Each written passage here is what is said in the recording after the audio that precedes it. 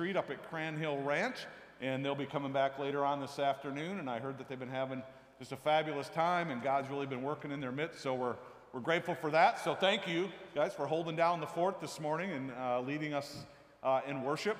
One thing that I want to bring to your attention that would be great for you to do today is to sign up for our 5K walk, run, crawl, however you want to do it, event that we have coming up for Mission India. We are trying to raise money as Mission India brings the gospel to those who haven't heard about Jesus Christ in any way, shape, or form. And one of the ways that we do that is through this run, where we each contribute to sign up to do this, maybe get some other sponsors, and we do the hike or run or crawl on that day, and we get to see the gospel advance because of this. So make sure that you, after the service, head in the back, and where all the little light bulbs are, put your name there and make sure you sign up for that as well. Our Bible reading today is found in Revelation chapter 4. So if you can find Revelation chapter 4. Our focus, as it has been through the last several weeks, has been on hope, and the hope that we as Christians have together. And this morning, the particular dimension of hope that we're looking at is hope in a troubled world. Hope in a troubled world. I mean, there really is no doubt, I don't think, that we live in a troubled world, particularly if you're coming at it from a Christian standpoint. All you have to do is look at through your news feeds, or you go across some of the news channels, and we see all kinds of stories. We see the assault on life. We see the gender revolution going on. We see conflict between races and between political parties. We see wars. We see other famines happening in other countries. We just see a host of ways that it seems like our world is in trouble. And so how do we find hope into this troubled world? I think that was a question that God's people also were asking at the time where our Bible reading is taking place. This is John's revelation that God has given to him. And you will see that in Revelation chapter 4 that the first words that we read are after this. Well, what is the after? What just happened that John is saying now it's after this? And that was the revelation that he gave in the first 3 chapters. In the first 3 chapters, God gave him a revelation to the 7 churches in Asia, right there. And so to these 7 churches that are scattered around, John wrote a letter. He said, this is what God has revealed to me, and here's what I want to say to you. And as a part of that letter, he pointed out, John said, you're going to have trouble. You're going to be persecuted. You're going to have trials. You're going to have hardships. You're going to face a troubled world.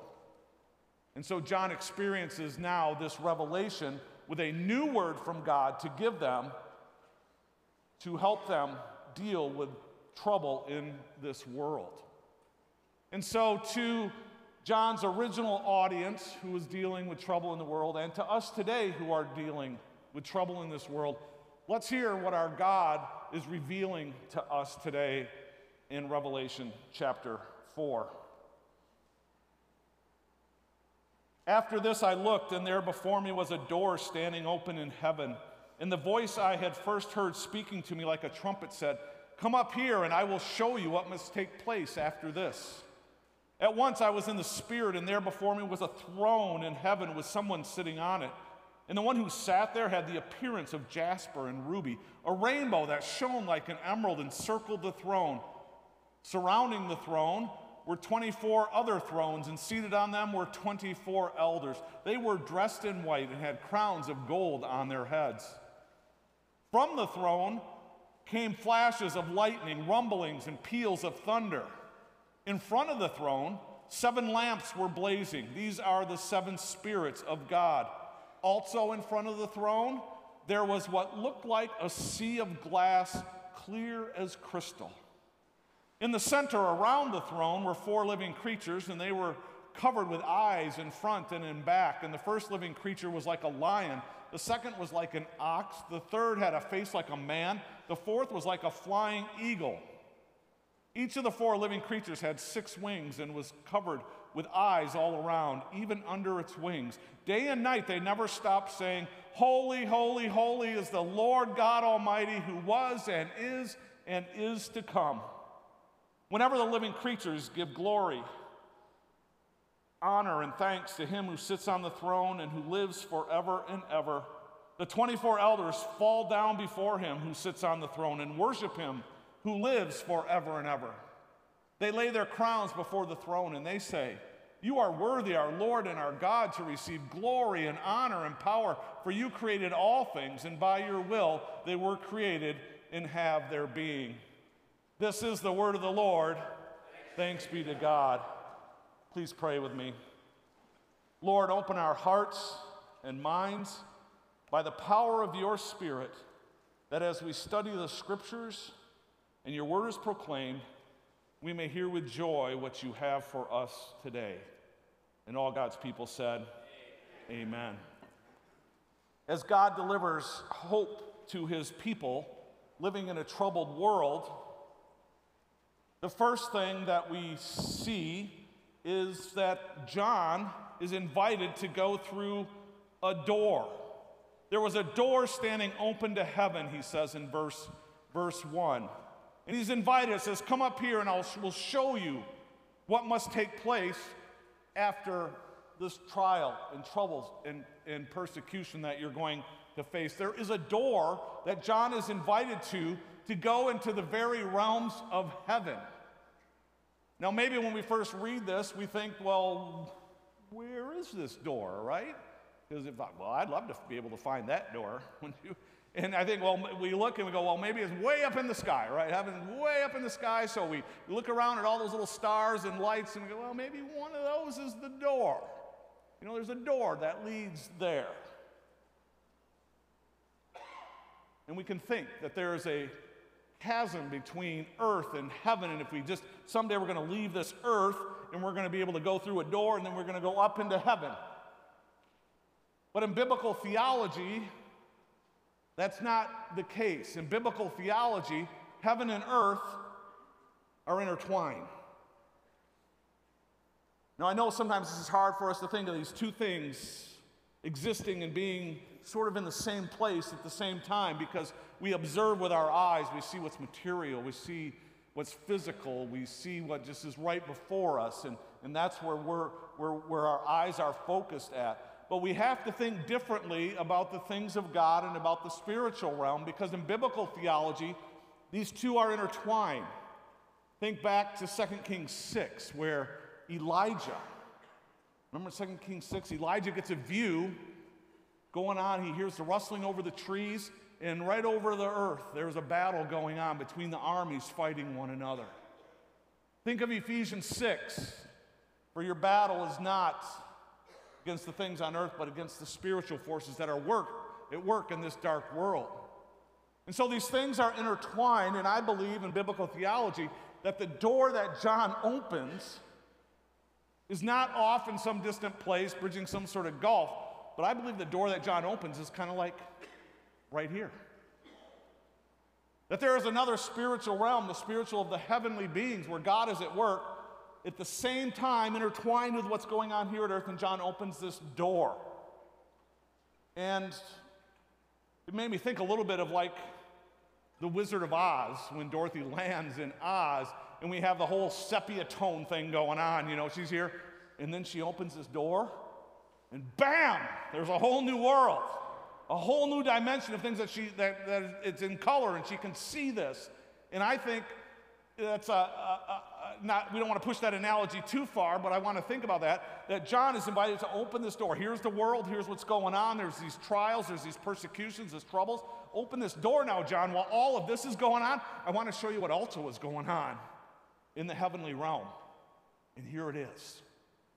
And as John steps through that door, the very first thing he sees, it tells us in verse 2, "There before me was a throne in heaven." A throne. Throne is a key word in the book of Revelation. In this chapter, it's mentioned 14 times. In the whole book of Revelation, it's mentioned 46 times. Why? Because what does a throne signify?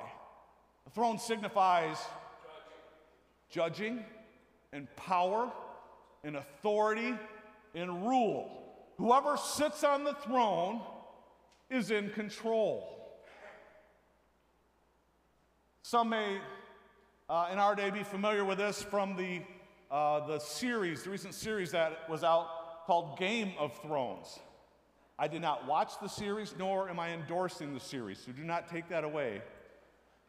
But in the Game of Thrones, we have the noble families who are all competing to sit on the Iron Throne. Why? Because the family that sits on the Iron Throne, they're in charge. They rule. They have all the power. And so as John peeks through this door and he sees this throne, he sees God who is on the throne. There's God on the throne. And God is in a brilliance of light, the rubies, the jaspers, the rainbow. The light is just shining, and because that's who God is. The psalmist tells us in Psalm 104:2 that God is robed in light. And Paul, when he's talking in 1 Timothy 6:16, says God is unapproachable light. And so when we look at the troubled world, I got this world that's going on me, and I get to peek through this door, and I look, who's on the throne? God. God is in control. And not only does he see a throne, we look at verse 5, it says, from the throne, so not only to have the throne, God sitting on it, came flashes of lightning, rumblings, and peals of thunder. That always represents God's power, his authority, his judgment. God is always depicted as coming in light because it's purity and it's righteousness and it's holiness. But alongside that, because in him there is no darkness at all, there always is this other side where there is judgment. We like, don't we? We like the light, we like the rainbows, but we don't like to think about the judgment. But that is how God is on the throne, that he is coming also in judgment. And we need to recognize that that's an aspect of God.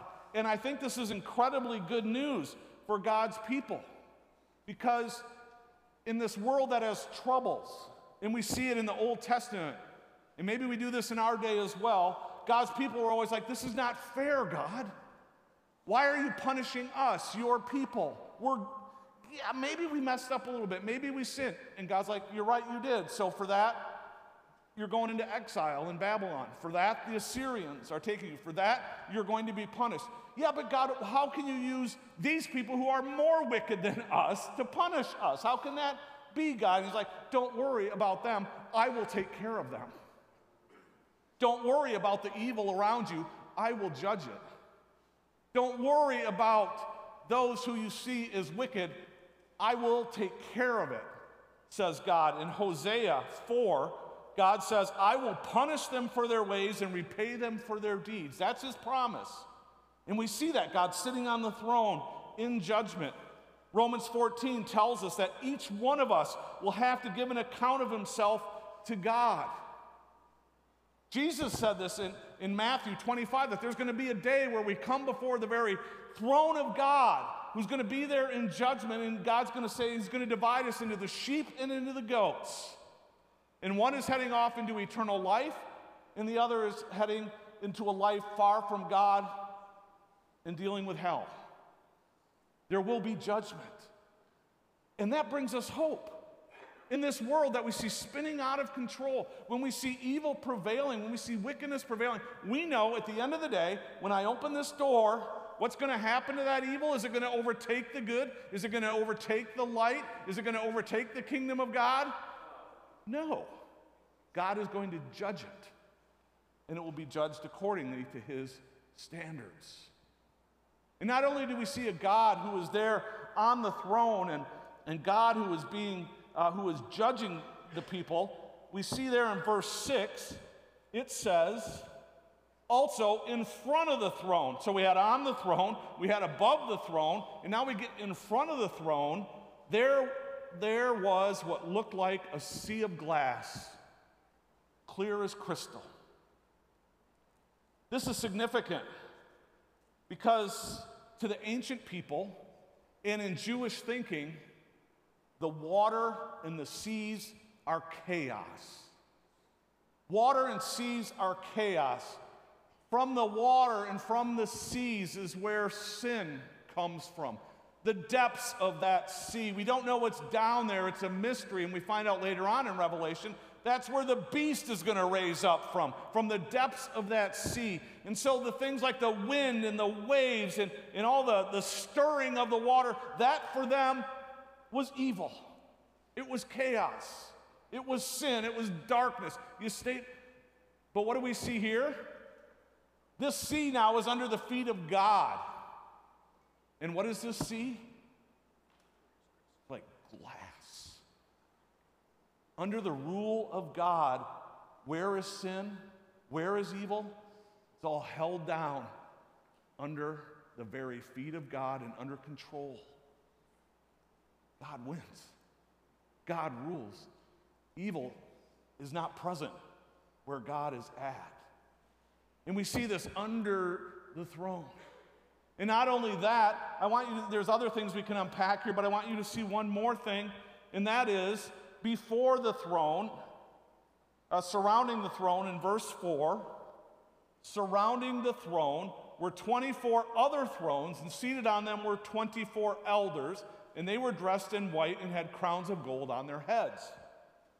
Now there's some discussion amongst theologians and commentators on what the 24 elders stood for, but it usually falls into two camps like this and brings us to the same conclusion. One is that they believe that it represents the 24 Old Testament priests. The priests who came to serve the temple were arranged in an order. There were 24 of them, and they were arranged accordingly to serve in the temple. It represents the priests. The other thinking is that maybe this 24 represents the 12 Old Testament tribes and the 12 apostles, the fullness of God's people. Either way, both of those point to the idea of the royal priesthood. Remember Peter called God's people that? You are a royal priesthood. And this is the image right there of the royal priesthood, of the church of God. We are the church. We just sang that, right? Which the powers of Hades will not prevail against, because where is the church? They are seated on a throne, victorious. God's people, the church, God's children are victorious. We may feel like the world is pressing in on us. We may feel like the world is defeating us. We may feel like the church is irrelevant and shrinking away, but at the end of the day, I open this door. What do I see with the church and all those who follow God? We're sitting on the throne. We're wearing the Stephanos in Greek, which is the crown, the victor's crown. And we're dressed in purity and white because we win at the end of the day. Do you see this revelation that John is giving here? Because what it says to me when I feel like there's no hope in this world, and I just went through those who walk closest with me know this, that I was just really despairing over a number of weeks because everywhere I looked, it just seemed like I was on the wrong side. It just seemed like the world was so happy to go the way of the enemy and just embrace sin and just embrace everything that is the antithesis to God. And I'm like, what is going on? And God put this passage before me. And out of this passage, I look at it with God on the throne, God who's judging evil, God who's holding the evil under his feet, and the church is sitting on the throne. It says to me that in this world without hope, this world that's troubled, I'm going on forward because we win, because we have the victory. And friends, that gives me a ton of hope. Because hope, remember we talked about that definition? Hope is not just wishful thinking. Hope is placing our trust and confidence in something that we know to be true. And here God gave John a vision and preserved it through all these years to speak to us, his church. And what I know to be true, when I open this door, look at that. God's on the throne, evil is defeated, and the church is in victory. I know that to be true. And so that's what I'm placing my faith and I'm placing my hope in. Because I know that that's the future. And so as I go through life, living as a person of hope, this makes me a person who really wants to pray, right? To be a person who prays. Because I know the one who is in control. I know the one who holds everything in the very palm of his hand and sitting on the throne. It is God. As Abraham Kuyper said, there is not 1 square inch in this world that God is not in control of. Not 1 square inch. We call that sovereignty. God reigns over everything.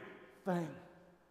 And so when I face troubles, when I face discouragement, when I see evil moving in and I feel like I can't do anything, that's a lie. And maybe the enemy's going to plant that in my head. That's a lie, because we know the one who has won victory over those things, and it is God. And God is omnipotent. God is all-powerful. God can do something about anything in this world.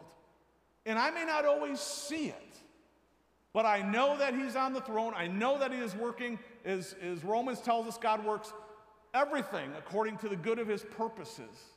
I may not see it, I may not understand it, and I'm okay with that, because I want a God that I can't figure out. I want a God whose mind is bigger than my mind, a God whose ways are bigger than my ways, a God who continues to move things forward according to his kingdom purposes. And I'm going to pray to him that whatever situation I'm in, that he would rule, that he would work in. I got so tired of people saying, don't just say, oh, I'll give you my thoughts and prayers. Do something. Well, you know what? My praying to God can do a lot more than protests and laws here on this world, in this earth. So I want to ask you, when you look at this troubled world, do you just throw your hands up and say, oh, I can't do anything? Or do you fall on your knees and turn to the one who can do something, the one who is in charge? And God invites us to bring those things before him. This hope from this revelation makes me a person of prayer, but a close second on this, which follows from the prayer, is that it makes me a person of peace, right? A person of peace. Because I just turned it all over to God, right? I just turned it all over to God, and I know that God is going to handle it, that God is going to deal with it, that I don't need to take it on. I've seen behind the door. I'm going to be victorious. God's going to sit on the throne. God's going to judge all this stuff going on in the world. And so I can navigate in peace. And even though the rest of the world seems to be going in chaos and seems to be in trouble, because I look through this door, I can have what the Bible calls the peace which passes all understanding. People say, well, how can you have so much peace? Well, you know what? Look through this door. God's on the throne. Evil is defeated. I win the victory with the church. That's why I can have peace. And there's nothing that this world can throw at me. Nothing that God is not in charge of. And I can have the peace. I mean, it's like when, again, it's a weak, all these are weak examples because we're talking about the Almighty God. But my spirit, it's like when I'm facing at home a major plumbing problem. You know, the drain is clogged up, the water is overflowing, and things are, and so I reach out and I call the plumber, and the plumber shows up. And at that moment, I let it go. Because I know they're going to fix it. He's the guy who can fix it. He's the one who, he has the knowledge, he has the ability, he has the capabilities. I'm just stepping back and letting him do his thing. And in a way, that's what happens with God. We turn it over to him. We live into what Jesus says. Didn't Jesus say, come to me, all you who are weary and heavy laden? Come to me. I'll take your yoke. I'll carry it for you. I'll take your problems. I'll take your troubles. I'll take your hardships. I will carry them for you. And in exchange, I will give you rest. And I think maybe we need to take Jesus up on that offer. Are you restless? Are you anxious? Are you struggling with what's going on in this world today? Tell you what, peek behind the door and let the peace come into your life. And not only does this passage allow me to pray and be a person of peace, but I think it also allows me to be a person of passion. And when I say passion, I mean sold out and living for the kingdom of God. Sold out and living for the kingdom of God. That's my passion, because I stand here in this world of trouble and I see what's going on, and I know over here the kingdom of God prevails, that the kingdom of God wins, that God sits on the throne, that He is the one who is in control. And if I have a choice of what I'm going to serve, it's certainly not going to be the world. It's going to be the kingdom of God. And I'm going to do exactly what Jesus asked us to do. He said, seek first the kingdom of God. Why? Because that's what prevails. Why? Because that's what gives life. Seek first the kingdom of God. And that's what I'm going to put my energy into, is living for God, because He's on the throne. And I can only serve one thing, right? Jesus said that. You can only serve one thing. You can't have two masters. You're going to love one and hate the other. You're going to be devoted to one and despise the other. So I can either serve a God who is sitting on the throne and be a part of His kingdom, or I can serve and live for the world, which one day will be judged by God and lead to death. That's it. And I don't know about you, but I want to live for the winning team. I want to live for God.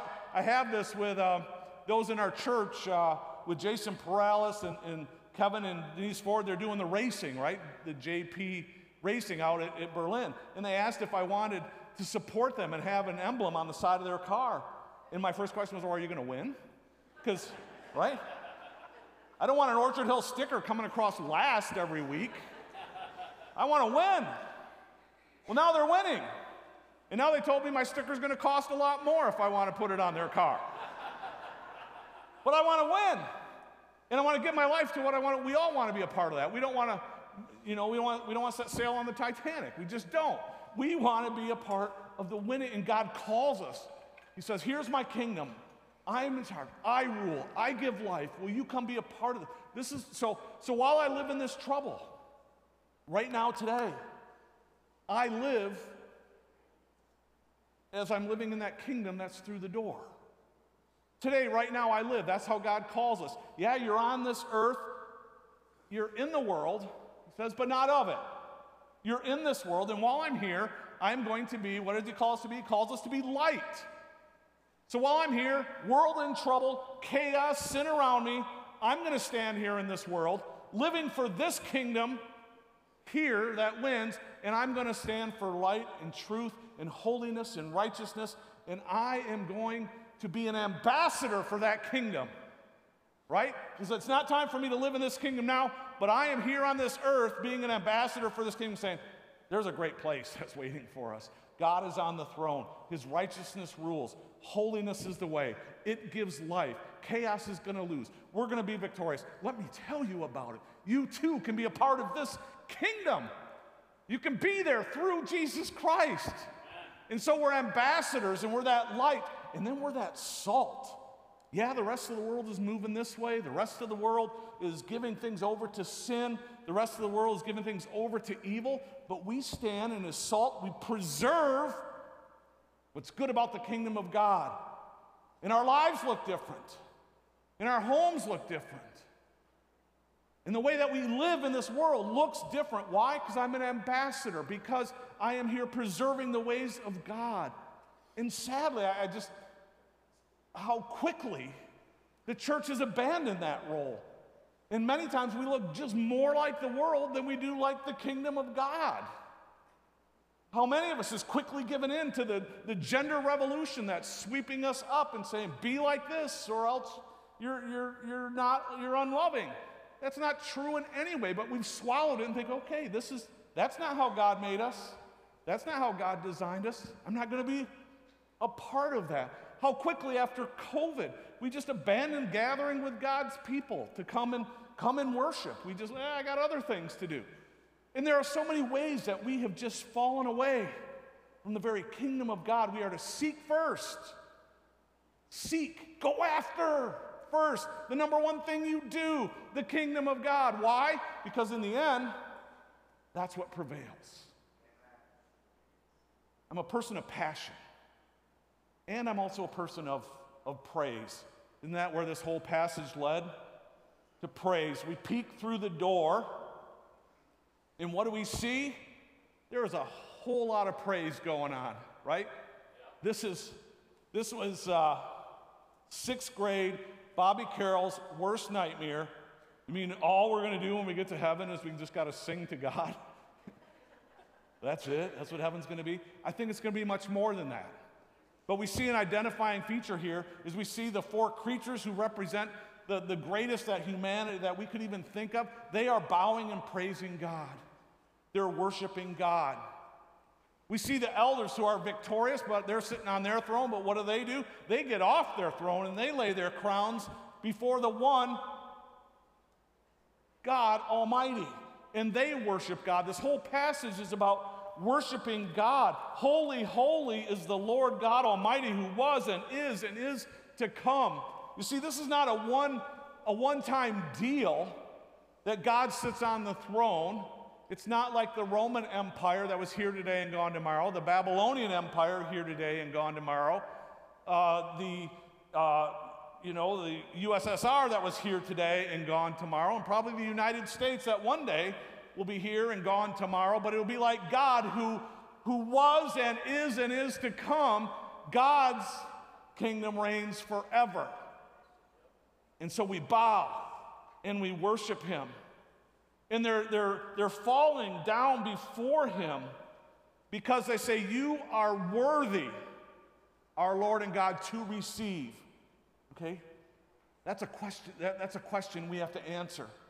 And we answer that by being here this morning.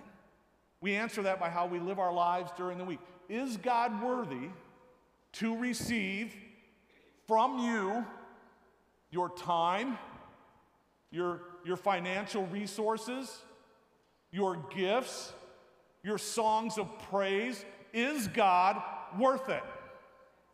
That's what we decide. That's what's behind worship. Is he worth it? Or are we declaring that other things are worth it? You know what? The partying that I had last night was worth it because that was better, God, because I won't have time to make it Sunday morning. The shopping that I have to do on this Sunday morning, the fun that I want to go have on this day, the extra hour of sleep that I want to have, God. There's so many ways. I don't have time today, God, to get into your word and pray and spend time with you because I got these other activities and I got to get to my job and I got to make money. There are so many ways that we say, this is worth it, God, instead of you. But if I really believe that God is on the throne, that I believe that God's kingdom reigns, that I believe that God is the one who is in charge, and he's worth it because I owe my whole life to him, because the only reason that I'm there is not because of anything that I've done, right? It's because of what Jesus did for me that allowed me, a sinful person, to put on the nature of Jesus Christ so I can sit before a holy God. It was all because of God's mercy, all because of his love. What was fair? That I got his judgment. But what did he do? He reached out in love and saved me. And then I say, God, you're worth it. You're worthy of my worship. And we are called to praise him in that way. Psalm 150 says, praise the Lord. Praise his sanctuary. Praise him in his sanctuary. Praise him in mighty heavens. Praise him for his acts of power. Praise him for his surpassing greatness. Let everything that has breath praise the Lord. I believe that includes you and me. Everything that has breath, praise the Lord. This should be our heartbeat. And do you realize, as I said, how these things are intertwined, that our worship this morning intertwines with the worship that's going on behind this door? That when we come together and lift up our hearts in praise to God, we join this scene in praising God. Is your worship just as passionate as this?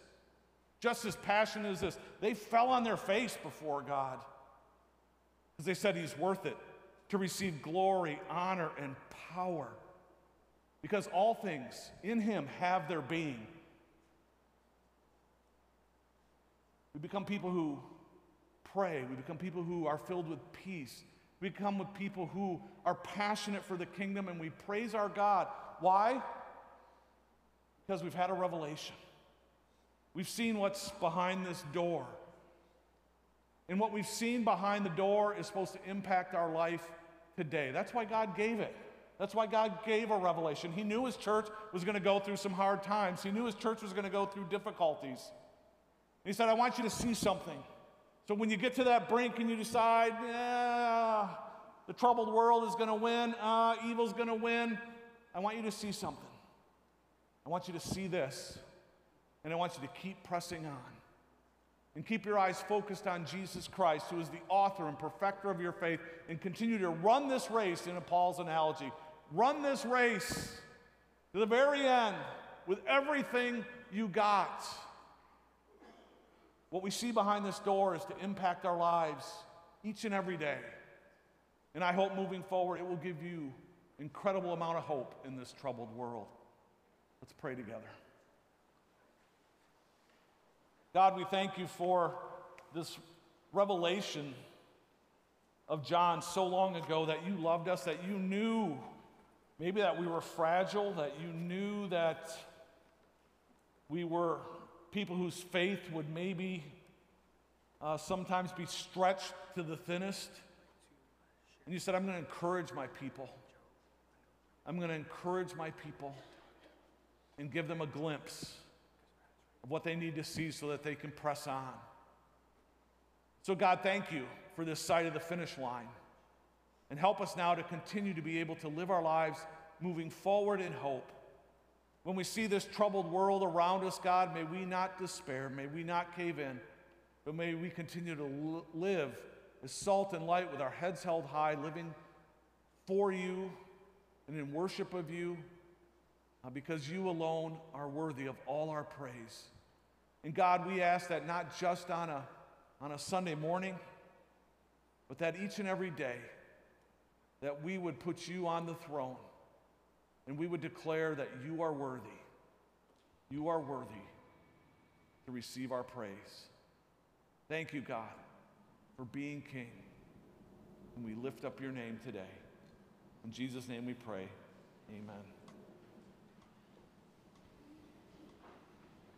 If anybody in the Bible had a rough time of life, it was a man named Job.